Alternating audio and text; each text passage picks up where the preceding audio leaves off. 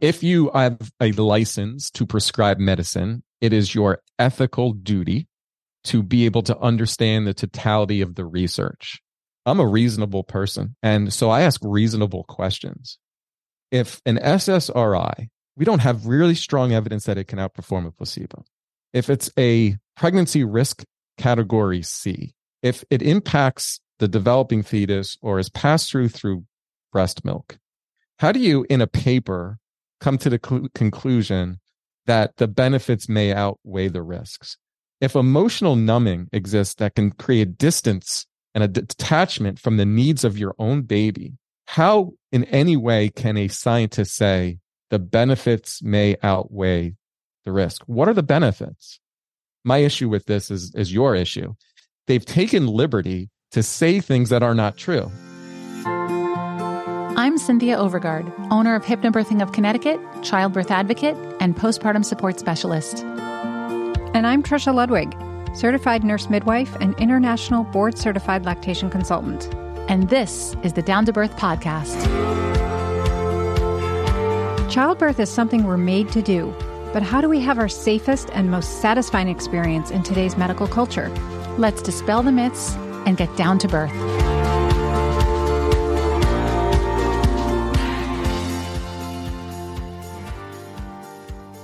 Hi, I'm honored to be on the program. My name is Dr. Roger McFillin. I'm a clinical psychologist, board certified in behavioral and cognitive psychology, executive director of the Center for Integrated Behavioral Health in Bethlehem, Pennsylvania, and host of the Radically Genuine podcast.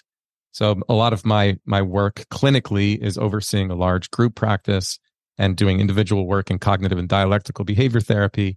I work with parents, adolescents, and adults who are struggling with mood, depression, anxiety, eating disorders, and people who are experiencing multiple problems related to emotion dysregulation, I guess is the best way to say it, who may be chronically suicidal, just struggling in relationships, self-injurious, things of that nature.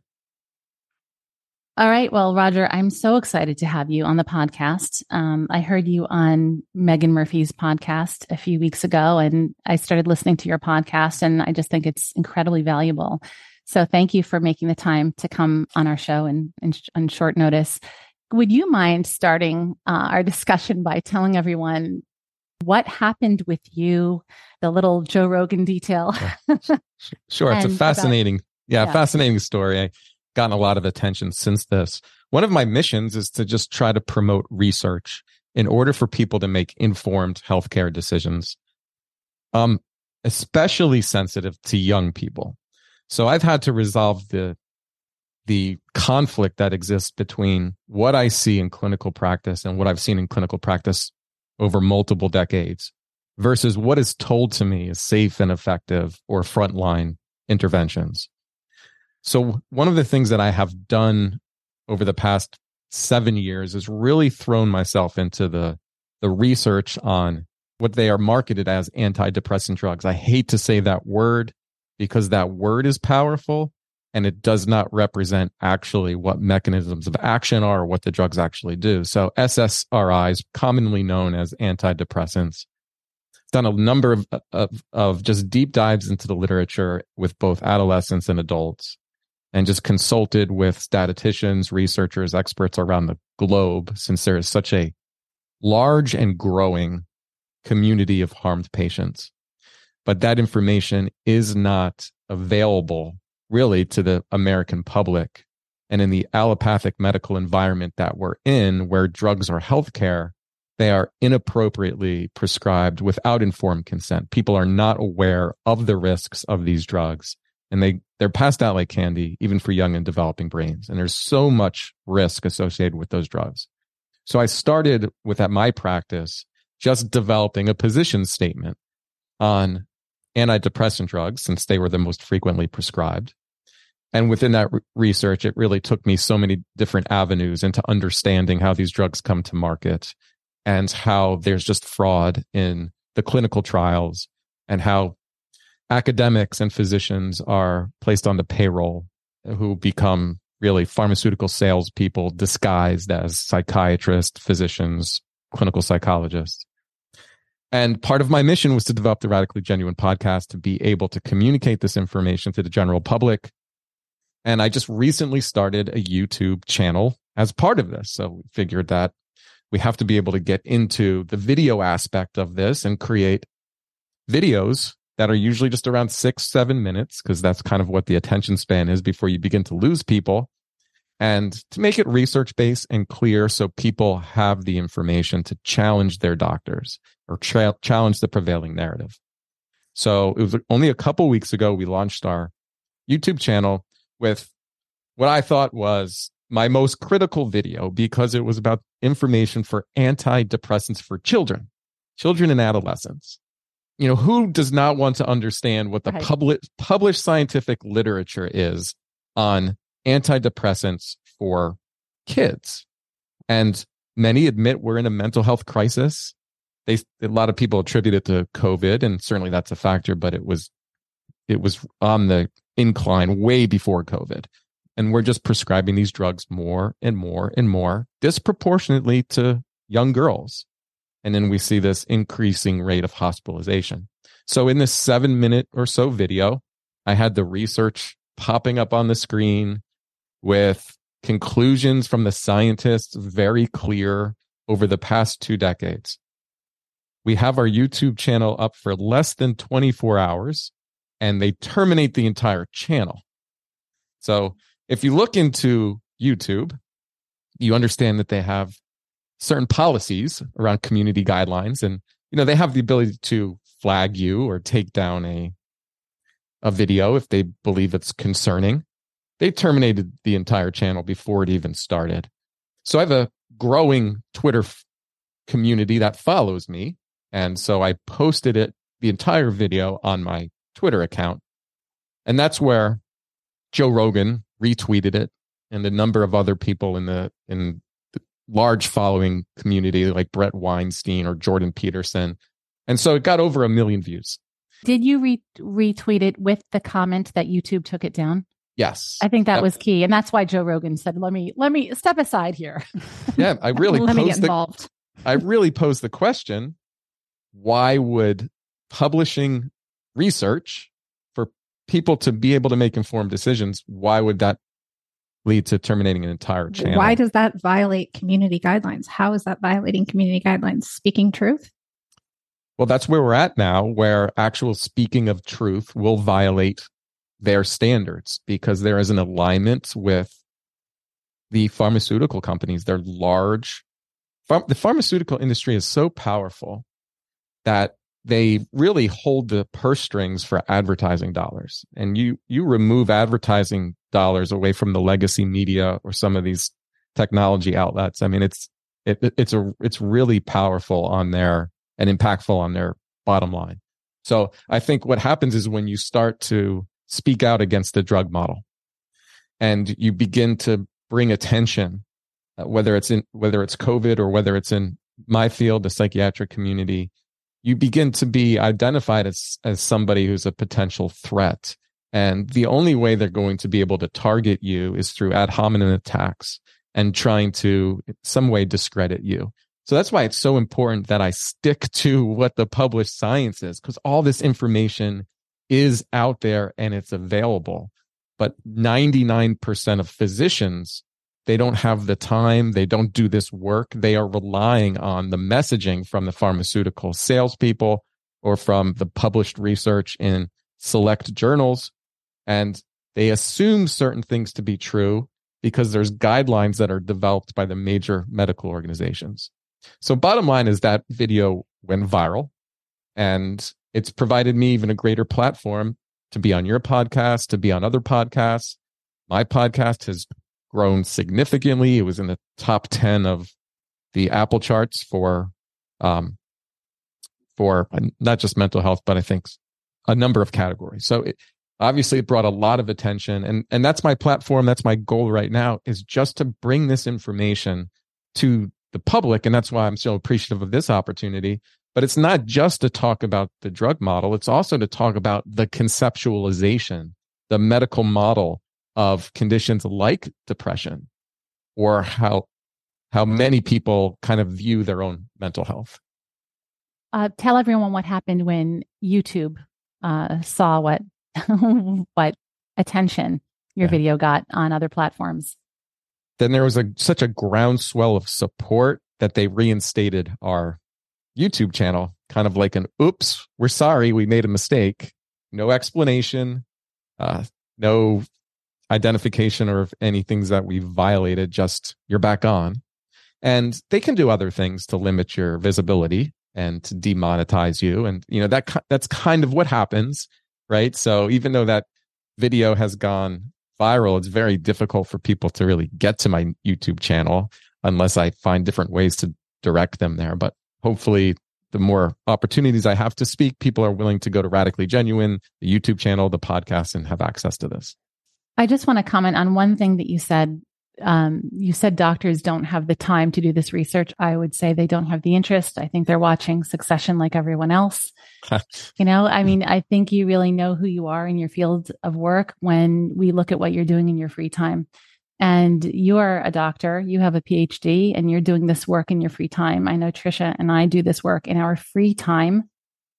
And I just will not ever say doctors are busier than anyone else. They have a career like everyone else. And if they had the interest to do this research, and frankly, I think if they had the self-respect to do it, and many of them do, they would do it.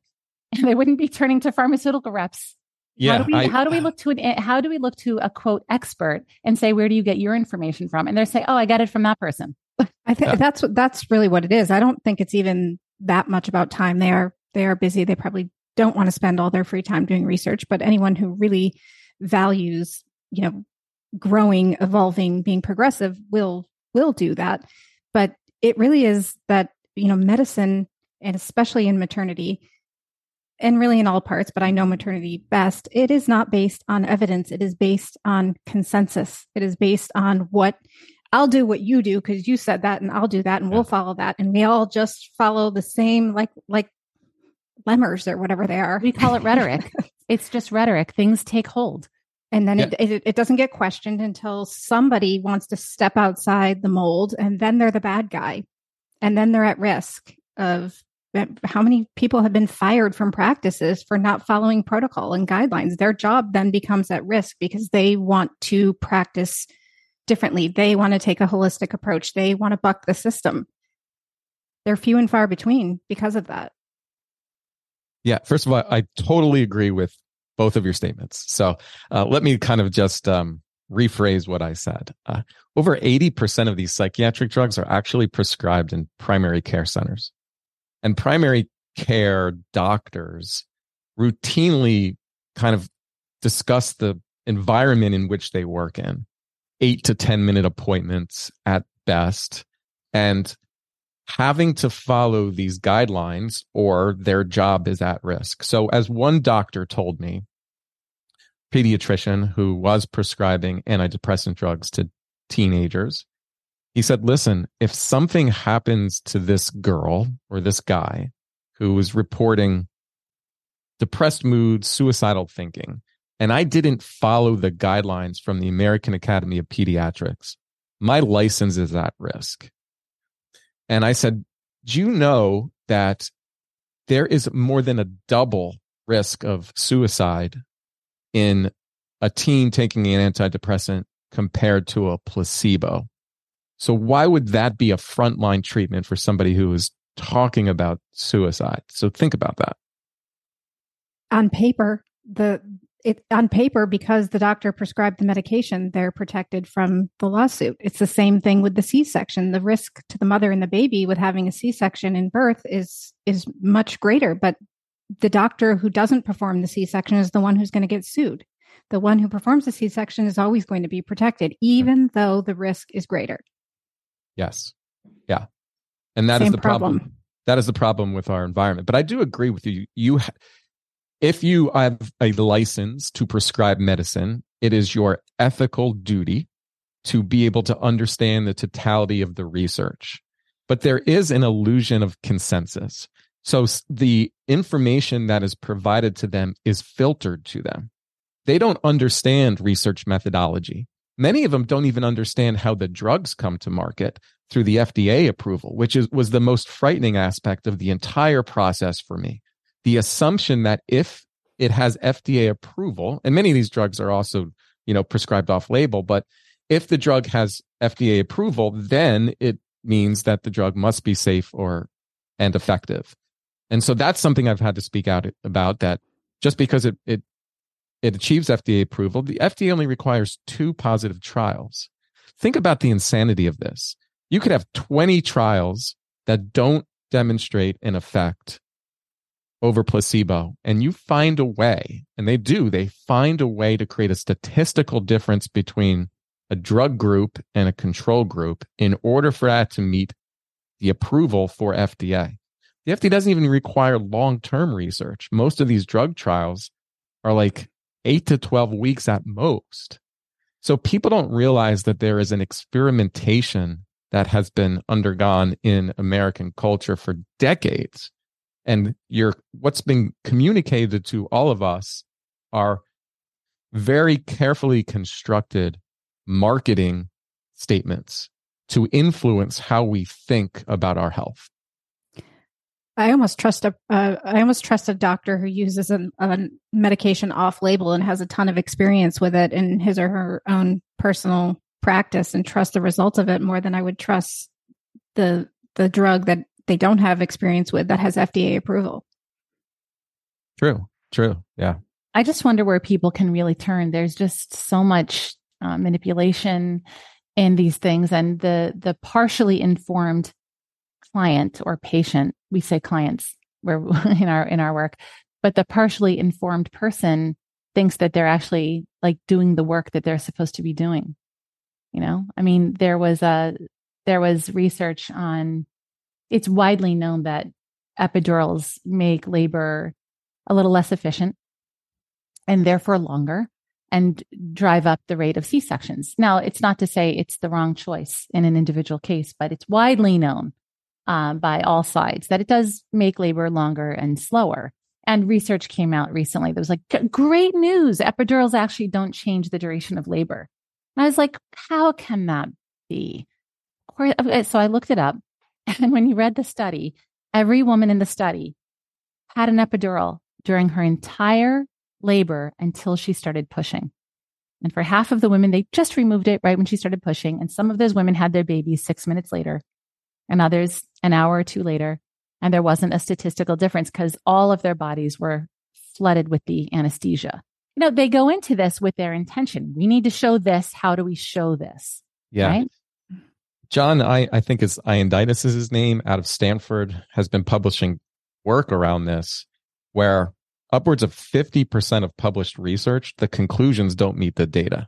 I've said that for years. I've noticed that personally, but I didn't know anyone actually took a look at that. Yeah, what happens is people end up reading kind of the abstract or just the final conclusions. And right. I mean, they don't really understand the entire methodology or what actually, was conducted, what's poor research, what's not poor research, what's randomized controlled trials, what's not, and a number of things. But they just they read to the conclusions, and boy, the authors take liberties in being able to assume things that are just not evident in the data. And that's where we have to be real concerned about the role the pharmaceutical company has with influencing academics. So there's one of the things that they've done is they've had academics ghostwrite papers. So they're not involved with the trials, but they write the papers. And that gives it the air of scientific legitimacy. And they're on the payroll, and they can go out to conferences and speak about the drug and support the drug. And that's just part of the entire system that has flourished within the pharmaceutical industry since the 80s. And that's why they're so powerful. And that information is just communicated to general public and the doctors as if it is sound scientific data. Case to support all closed. this. That's how it's done. Case closed. I think I heard on your podcast that 93% of studies are low quality. Yes. Yeah. That was also from the Ioannidis research. This leaves us in quite a predicament with practice, like putting this information into practice, because we don't want to follow medical rhetoric. We don't want to practice consensus medicine. We can't turn to the evidence because the evidence half the time is garbage in, garbage out. Yes. So how are we as clinicians, how are women as consumers supposed to practice appropriately and receive appropriate care?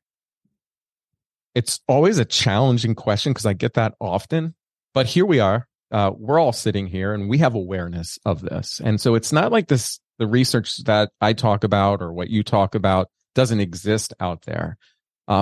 I think you're seeing a global awakening take place, and there's a lot of ethical scientists outside the system. And there is a lot of strong science being published on so many different areas around health, including, just mind-body experiences and the ways that the body can heal itself.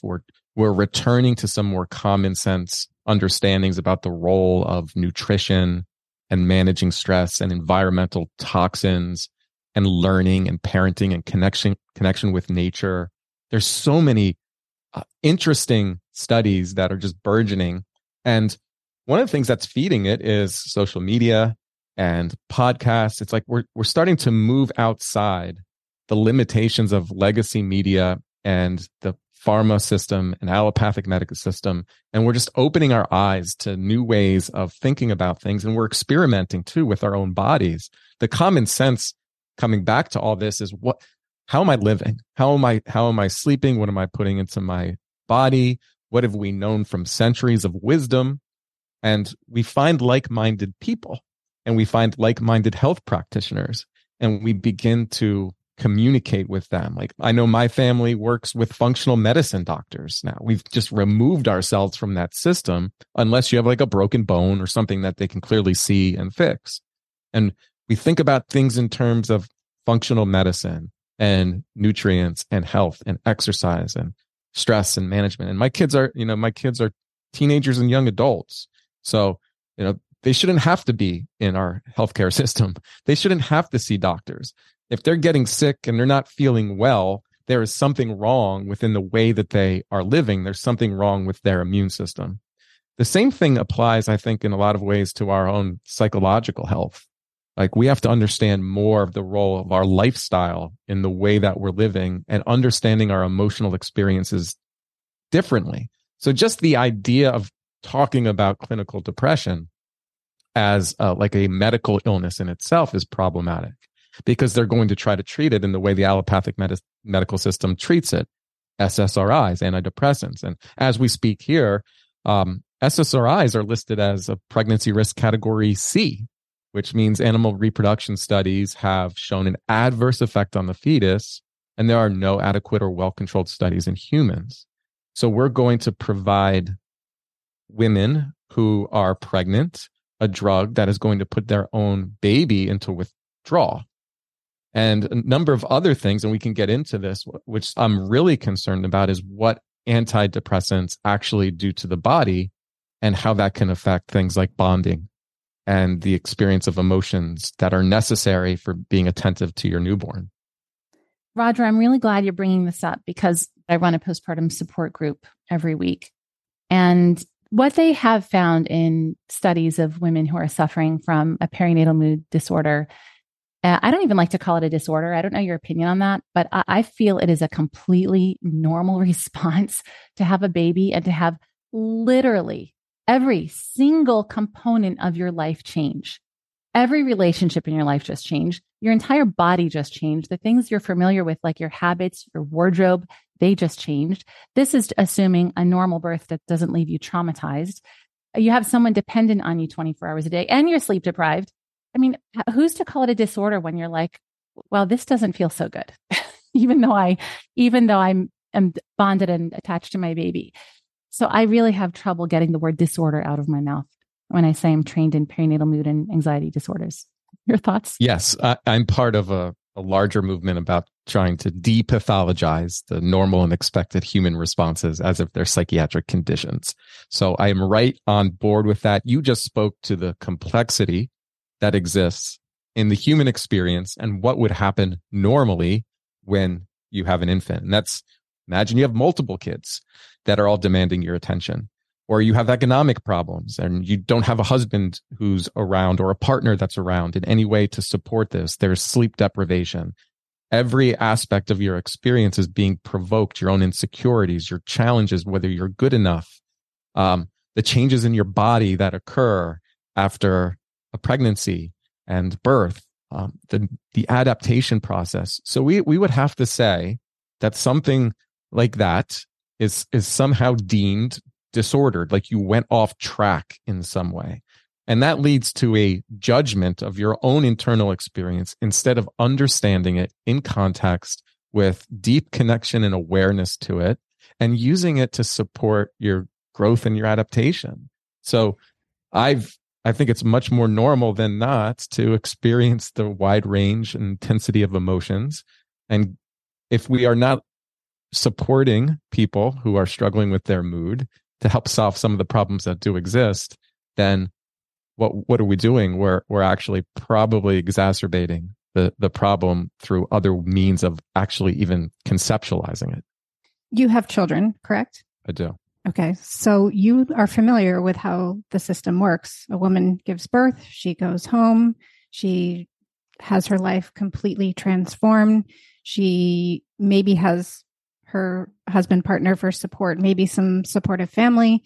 She doesn't talk to a doctor again for 6 weeks. She doesn't talk to anybody involved in her care and her pregnancy and her postpartum for 6 weeks. She goes in, she has a 20-minute, maybe 30-minute visit, if she's lucky, primarily focused on her physical body, her physical changes, her physical recovery, checking the boxes of the exam.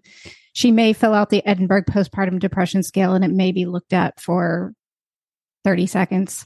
And if she has the right number, she's offered a prescription for postpartum depression or anxiety and sent on her way. And that's basically how it goes for every woman.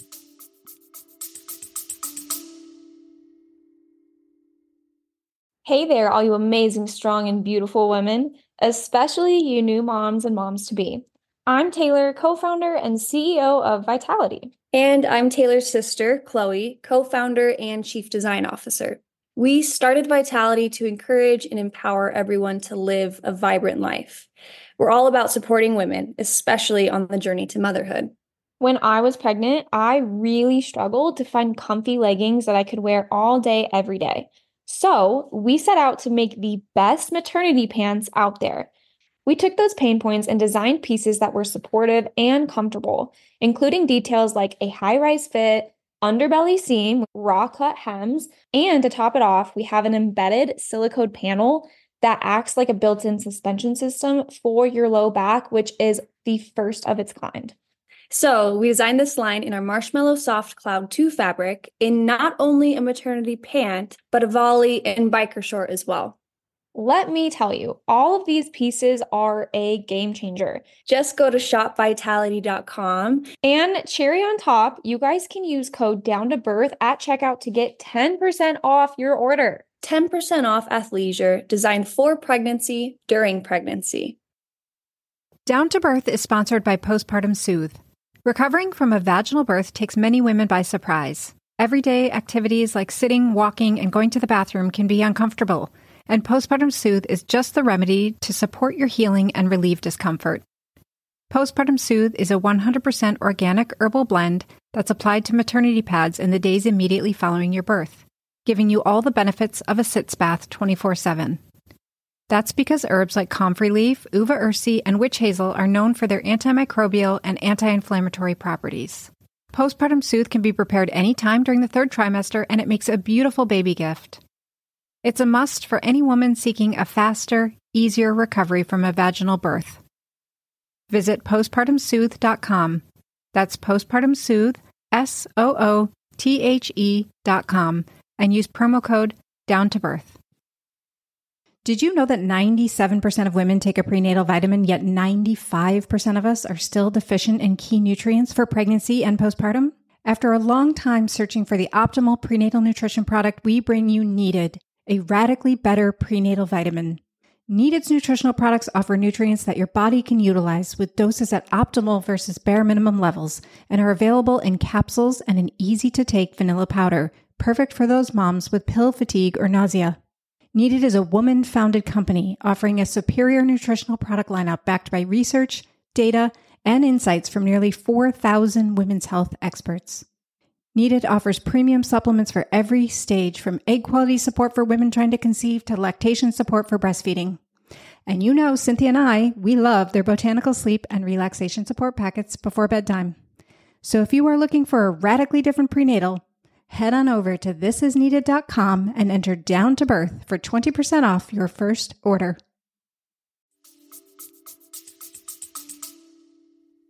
It's like a scapegoat. It's like we're telling her and her entire community of support in her life, if she's lucky enough to have, a partner and a family or friends around her in this chapter of her life.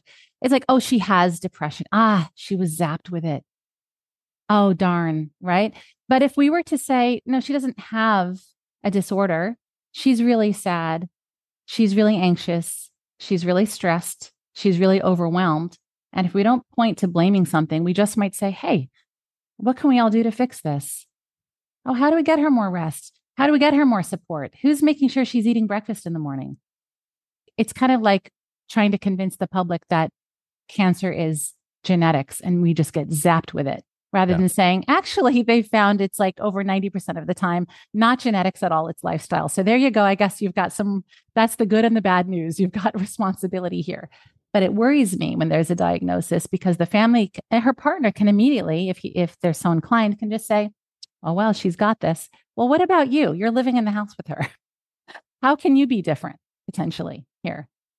Exactly. All outstanding points. And, you become labeled as mentally ill. That label doesn't go away. And that's another thing that I'm really, really concerned about. So how one labels your own experience is really problematic. So if a woman was labeling what she was going through as an illness, imagine then how that impacts how she copes with what's going on in her life. She's now broken. She's now disordered, all conceptualized in her own mind and by the environment around them. And if somebody is disordered or ill, that changes the way everyone interacts with you. So we have to be aware of the complexity of this. Now, there's something scary, intimidating about you. You can't be trusted. And if you can't be trusted, then you have to be watched. You have to be monitored. You have to be given a drug. How does that impact how she develops and how she relates to her own child and how everyone around them relates them? I think it's criminal negligence in some of how this is being treated in our healthcare centers by professionals who have no expertise or background or understanding of this. It's almost like they become detached on what it means to be human. And this is a cultural problem as much as anything, because we are not aware of what traditionally it is taken for to be able to support that new child into a home, and how important it is that that mother is taken care of in all the areas that you've spoken about: nutritionally, sleep, rest, support, time with that child. There's so many factors. And when they have done the research on perinatal mood disorders, what they found everyone has in common is isolation. And the one thing they have found is significantly useful is a professionally moderated support group. Why? Because of community, because of connection. Yeah. That's usually what we're missing in life. That's life-changing. Even one single friendship is life-changing. I just wanted to bring up one more thing and have you comment on this. And I think it's important. I think it's on topic. I was listening to the Tara Brach podcast a few weeks ago, and she had a psychiatrist speak on, I think he was really into meditation. It was pretty impressive. He sounded terrific. He has his professional degree to prescribe drugs, but he said actually antidepressants, the number needed to treat ratio was 5.2. What that means is, after doing the basic math on it, that means 19% of people, it's effective. So for 81% of people, these drugs are not even effective and can potentially make them even suicidal, more depressed, less able to sleep. They're so risky and so rarely effective. Do you have any knowledge about that? Do you disagree with that? Does that not sound true to what you've learned? 19% is high. So yeah, it's high. I've spoke out about this. I think the number people are talking about is 15%. So, and the reason that they're saying that is there has been some research where there is a small percentage of people who tend to respond larger than the placebo response. So, I think his name is Eric Turner. Eric Turner was a psychiatrist, and he was a drug reviewer from late 90s, early 2000s. And this was a gentleman who was appalled by his exposure to all the negative studies around antidepressants that were not published. So it's publication bias. So they're only going to publish the studies that yielded their result.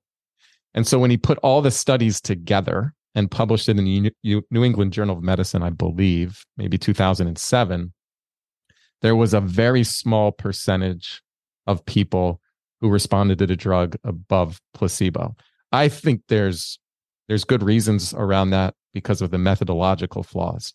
But just based on that research, you're going to put 9 out of 10 people at risk generally for a serious adverse drug reaction for maybe the one person that helps.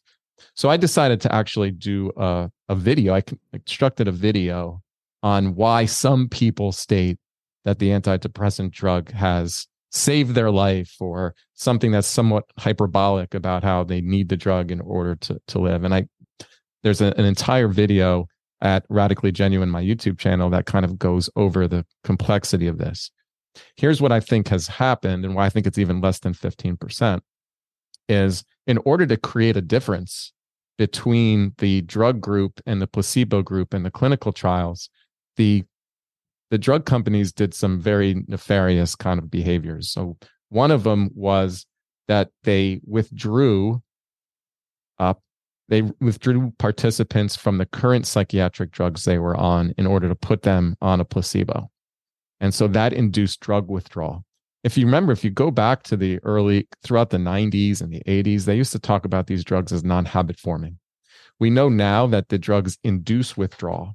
And so when people stop their drugs abruptly, it's potentially life-threatening, or they even taper too fast. They have a return of all these symptoms that are withdrawing from the drug, and the unsuspecting doctors say, well, this is your depression returning, or this is your anxiety returning. So I don't trust the methodology of many of the randomized controlled trials. There's other factors that are involved with this too. When you take an SSRI, it's a psychoactive substance that acts on the brain.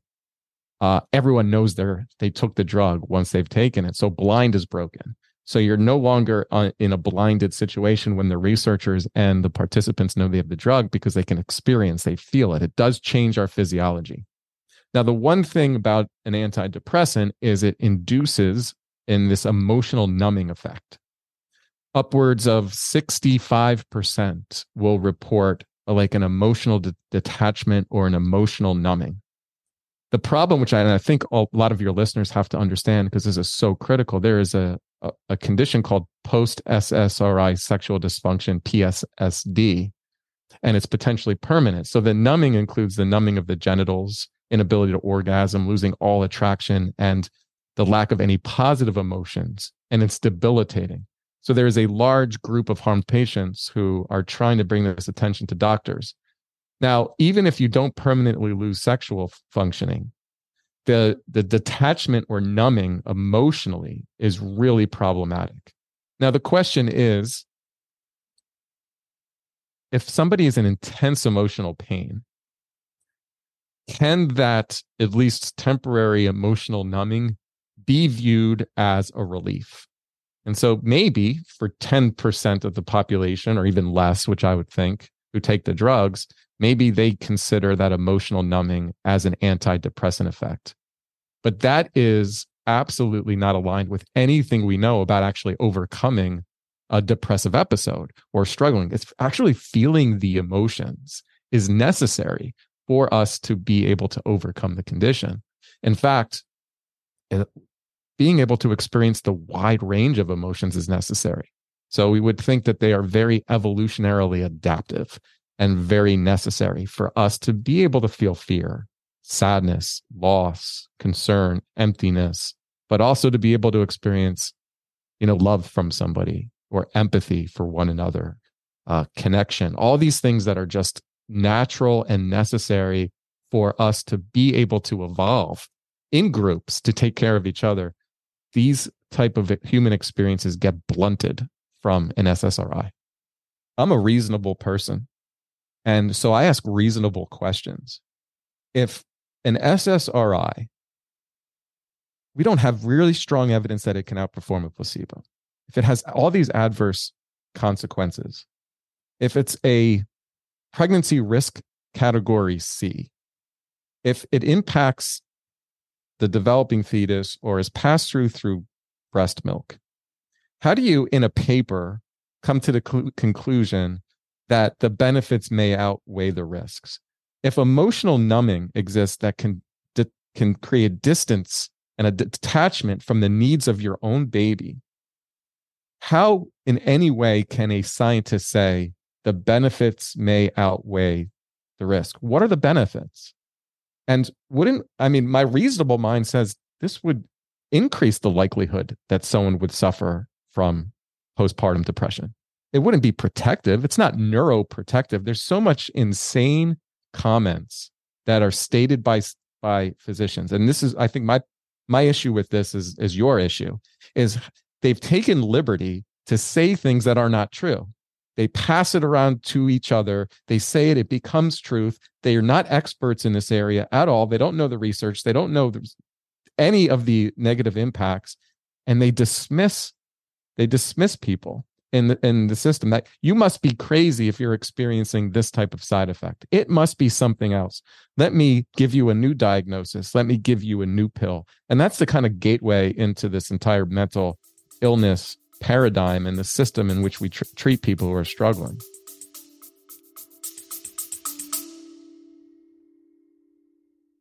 Finding the perfect pregnancy and breastfeeding bra is no easy task. Your search is now over. Meet Davin and Adley, a mother-owned pumping, nursing, and maternity bra company with a unique, comfortable, and stylish cropped cami. This item is perfect to wear all day long from day one of your pregnancy right through the end of your breastfeeding journey and probably beyond. The Amelia cami makes pumping and breastfeeding easy while looking and feeling good on your body. It works seamlessly for both wearable pumps and flange pumps, and you can breastfeed in it. It also has a beautiful stretch lace back. You can sleep in it, dress up in it, go out in it, whatever you want to do in it. And trust us, the quality in this item and all of their items are top notch. They're soft, durable, and attractive. These bras will truly go the distance. Davin and Adley carry a gorgeous selection of maternity and nursing wear, and they have an innovative one-piece breast pad that we've never seen anywhere else. So no more losing those solo breast pads, ladies. Go ahead and check out the full collection of maternity and nursing items at davinandadley.com and use your promo code DOWNTOBIRTH to save 15%. All right, breastfeeding moms. Do you want to know one of our all-time favorite items for your nursing journey? If you know us, you probably could guess it. Yep, it's the Silverette Nursing Cup. These little nipple heroes not only protect, but also heal because they're made of real silver. It is naturally antimicrobial, antifungal, and anti-inflammatory. These little cups will be your best friend in the early sensitive weeks of breastfeeding your baby. And our favorite part is they last literally forever. You can pass them on just like you would a favorite piece of jewelry. Head on over to silveretteusa.com and use promo code DOWNTOBIRTH to save 15%.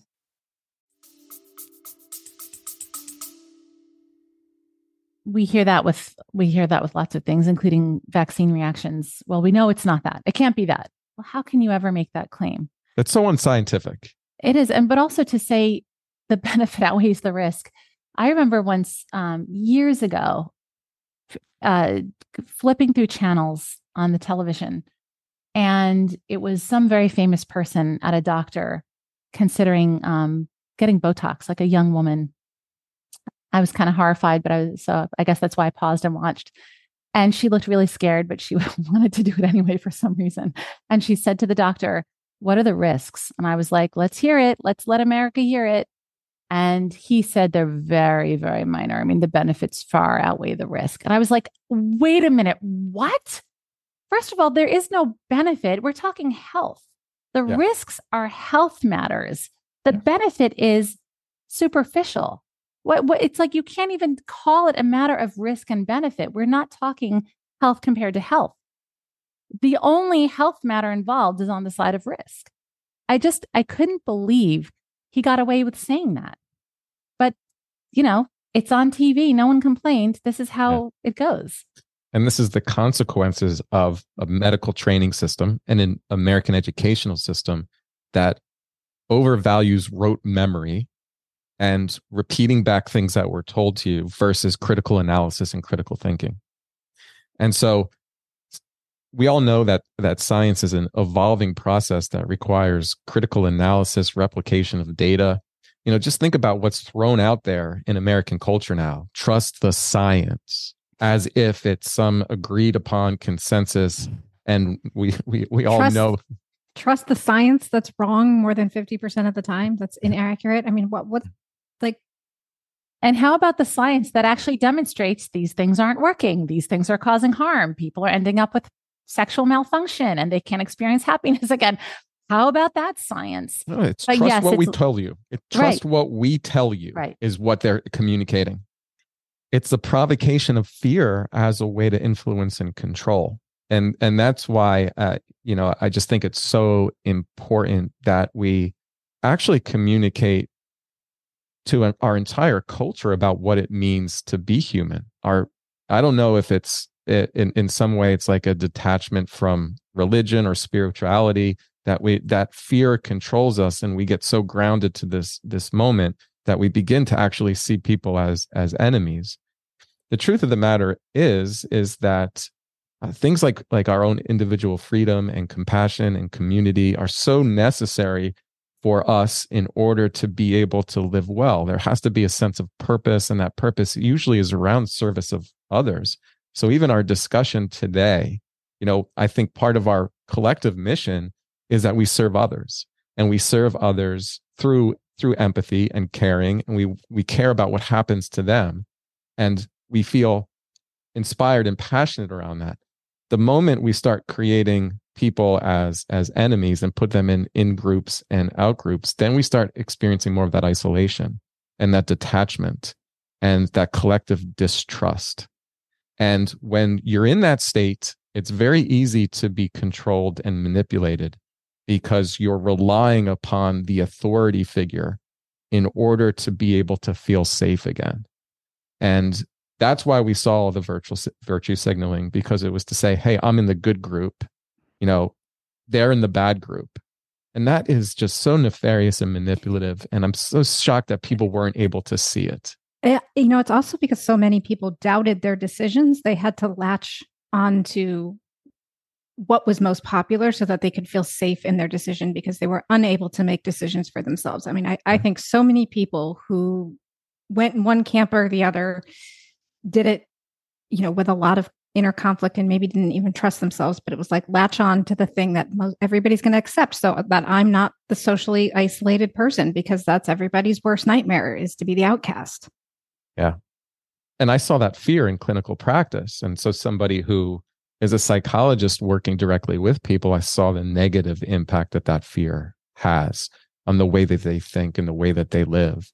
We saw just an increase in turning to substances, alcohol abuse really increased, drug abuse really increased. I think people generally got more unhealthy, unfortunately, when we needed to refocus on our health, that we become very critically aware that there probably will be another pandemic at some point. And the most important thing, even in protecting ourselves from a novel virus, was our own quality of life around health, right? You were just more at risk if you were obese or had multiple health conditions, or you had a diet that was processed, or you didn't get enough vitamin D, there wasn't enough sun exposure, you didn't exercise. All the foundations of health. So if you're going to commit yourself to a healthy lifestyle, which I think is critical when it comes to talking about mental health, you're certainly going to be very hesitant and very protective of your own body, because you cherish your health and you cherish how you feel. And you're not going to put anything into your body in a way that could potentially have an adverse reaction. And so that was the other piece to this, is that you start seeing, this collective group of people that, are certainly much more focused on getting information out there that is outside the mainstream, that is focused on health. And that's the awakening of all this, is that I think people are more aware of how we were manipulated. And now we're open to new ways of thinking about living. And that's the benefit, I think, of such a difficult time that we just kind of got through.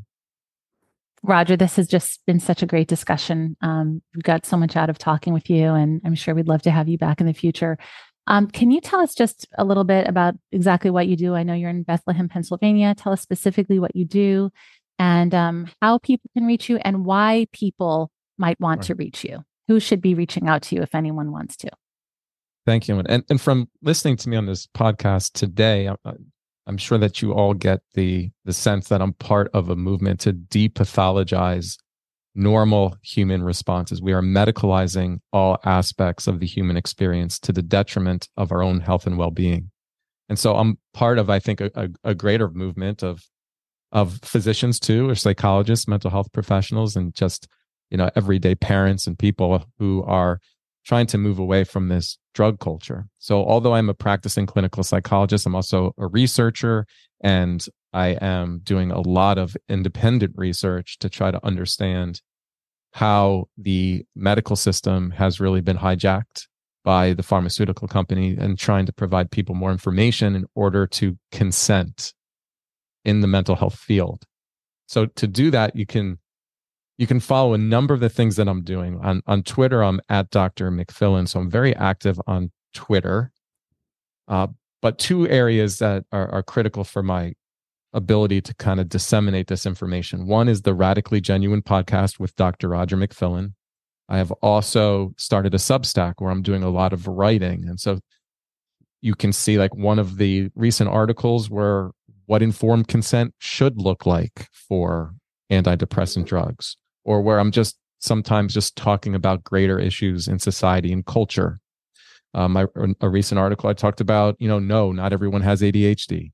It's just about being able to communicate how these psychiatric labels and DSM diagnoses have infiltrated our culture in a negative way. So Substack is Dr. McFillin, Radically Genuine. So you can find me on Substack. I've also had a YouTube channel, as we mentioned earlier, which is originally was terminated. That in itself should, I think, have you be a little bit curious about the videos that we're creating. Again, that's Radically Genuine. It's this Radically Genuine brand. Also, we just recently started our an Instagram. So we know the value and importance of social media and trying to get the message out. And I think there's a growing and large community of people like us who we're talking today on this podcast, who want to return to a sense of sanity, no pun intended, and common sense in how we approach our lives, and to be able to present a free flow of information that's outside of the drug model. As a clinical psychologist, I'm doing a lot of direct work. I'm also a leader in my center, and we're trying to promote a group here where we are helping people, learn again what it means to be human and how to cope effectively with the challenges. Suffering is real. Going through an episode is real. So if you're depressed or anxious, we're not denying that exists. Or postpartum depression, we're not denying that exists. We're reframing it, though. We're reframing it in a way that can be much more helpful and can move you in a direction where you can overcome the challenges that exist. And so to that, we have to be aware of what the problems are, and we have to sometimes make some really hard changes in our life. And I hope that message came through on today's podcast.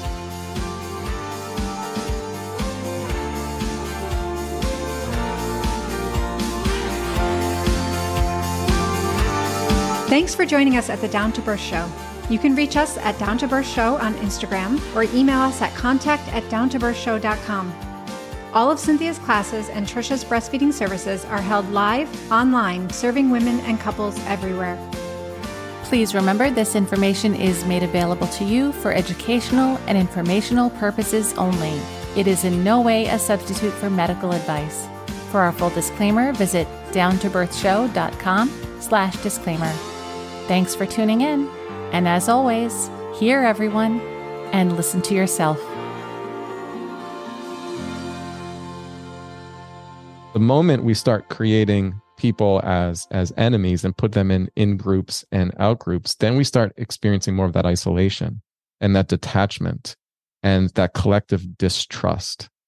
And when you're in that state, it's very easy to be controlled and manipulated, because you're relying upon the authority figure in order to be able to feel safe again. And that is just so nefarious and manipulative. And I'm so shocked that people weren't able to see it.